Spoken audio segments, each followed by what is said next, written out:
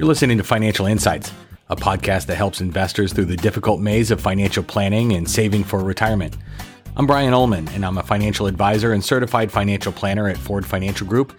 And together with some guests and other advisors at my firm, we're talking about the issues and questions relating to finance that face our clients every day. All right, welcome back to the Financial Insights podcast. It is Friday, August 14th, and we are finishing the week strong. As we record this, all four indices, the NASDAQ 100, S&P 500, Dow Jones Industrial Index, and Russell 2000 are all positive on the week, although a couple are down for the day as I record this. But overall, we actually had some dips in here, but also some pretty big bounce backs. And so this week, we're going to be talking markets. There are a couple of things that we have to go over. I'll reference some charts here today, but you can also find these on our blog, fordfg.com/blog, where you'll see some of these. And I think what's notable here today on the 14th as we record this is that the S&P 500 index that I mentioned earlier has been flirting with an all-time high, a new all-time high in the past few days, and is currently less than about 0.5% away from exceeding the last all-time high, which was actually set on February 19th. February 19th feels like a millennium ago, but it was only a few months, and we've had a heck of a roller coaster ride since then. And it's incredible what a different world it is today than what it was from the last new high. We've experienced one of the worst recessions ever. We've seen the fastest bear market decline and the fastest historic market rally.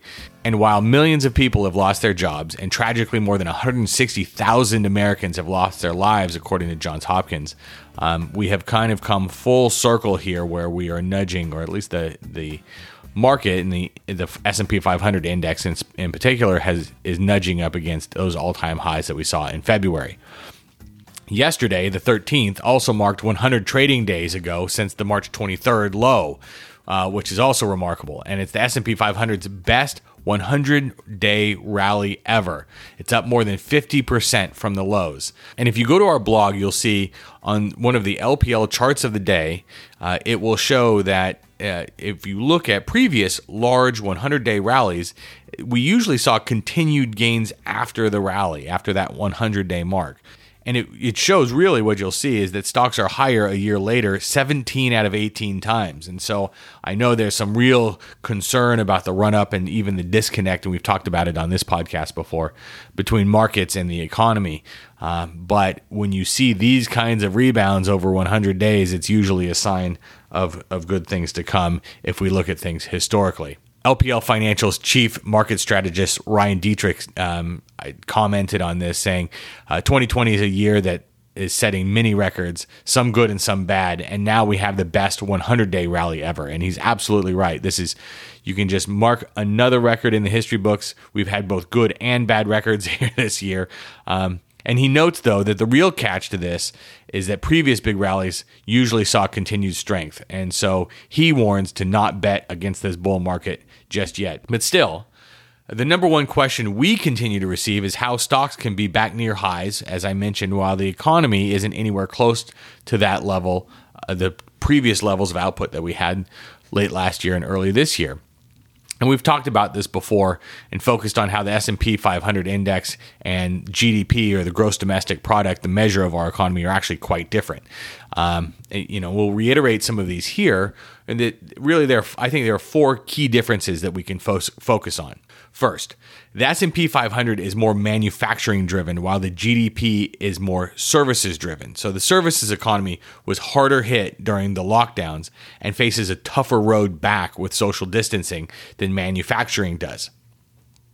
The second item here is the S&P 500 is more investment driven rather than consumption driven. So capital investment has been supported by technology spending and hasn't been hit as hard as consumer spending during the pandemic. As a result, the S&P 500 has been more resilient to the pandemic. We also believe here that the value of tech-based intellectual property is better captured in the S&P 500 and in its profits rather than the GDP calculation. So that's noteworthy also. The third item here is the S&P 500 is global while GDP is domestic.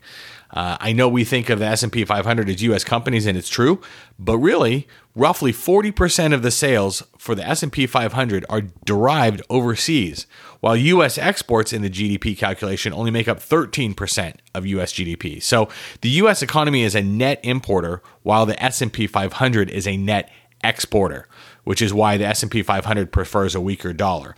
A weaker dollar helps many U.S. companies' goods become cheaper overseas and enhances international profits, while a strong dollar is good for U.S. GDP because it lowers the cost of imports. And so there is a material disconnect there.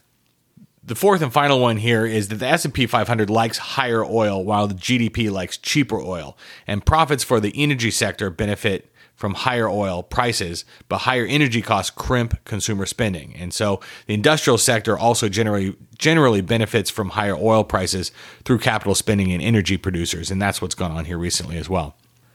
Finally, the S&P 500 index has been stuck on unlucky 13 in terms of all-time highs this year. The strength we've seen recently does bode well for continued momentum and eventual new highs probably soon, according to LPL Research.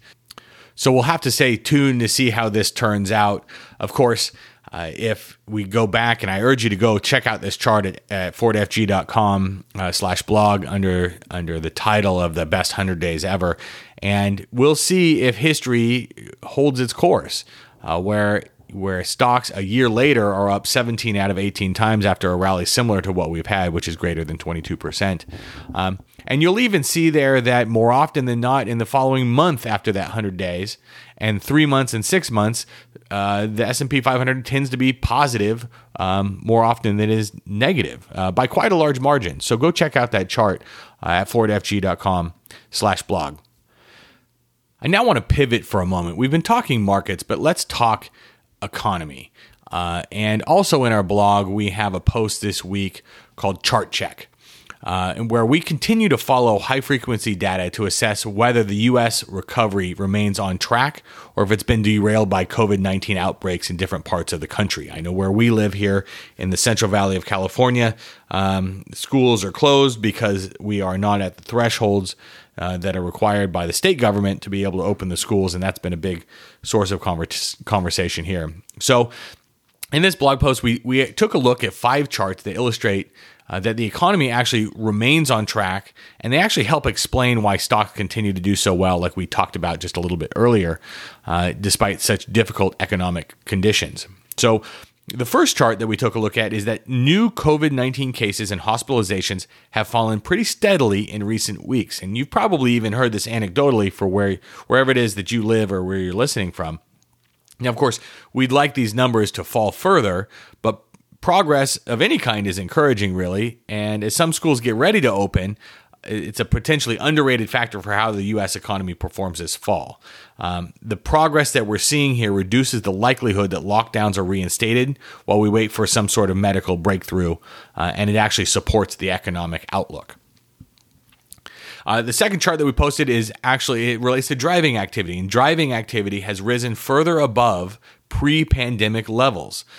So part of this story is seasonal because we're in summertime, but the recovery in driving activity based on map requests from Apple is pretty impressive. People moving around rather than being stuck at home is generally good for economic activity, even if many of these map requests are vacation related rather than trips to the store or the office or a manufacturing facility. Nobody needs GDP to find out how to get to work or school or to the grocery store. But still, an increase in driving activity tends to show an increase in economic activity, and that's what this chart suggests. So another good sign for the economy and GDP. The third chart that we looked at was restaurant dining, and restaurant dining has actually resumed its uptrend. It wasn't particularly surprising to see that the number of people eating at restaurants was dropping in June when cases started to rise in many parts of the West and the South. But the good news here is that dining numbers nationally are back on the rise again. It's a sign that more consumers are increasingly confident that it's safe to go out. And with many restaurants limited to 50% capacity, a 55% year-over-year drop in seated diners is a positive trend and a good sign. The fourth chart that we took a look at is commuting activity. And commuting activity is on the rise. More people are heading back to work based on public transit usage in the New York and New Jersey metro area than we've seen before. We observe similar trends in Chicago and Los Angeles, which is a good sign. But although the upward trajectory in these statistics have leveled off some recently, it's still another sign that people are more comfortable getting out of their house, and they're increasingly supporting the economic recovery by getting closer to resuming those normal activities that we had before coronavirus. The fifth and final chart that we took a look at is earnings estimates, and earning estimates are rising. The upside surprises that we saw during the now nearly complete second quarter earnings season have been pretty impressive, averaging 22%, even though S&P earnings are tracking toward a more 30% year-over-year decline for the quarter. So perhaps even more impressive here is that earnings estimates for the next 12 months have risen during earnings reporting season, which is an unusual occurrence. Higher estimates bode well for the earnings outlook, and were part of the reason why LPL Research actually increased its 2020 earnings per share estimate for the S&P 500 from $125 to $130 a share, up from $120 to $125 a share. So the bottom line here is that high-frequency data that leveled off early this summer as lockdowns were being returned to has started to turn higher. And so with more people getting out as COVID-19 cases have fallen, suggests the economic recovery might be picking up a little bit of speed like it was in late May.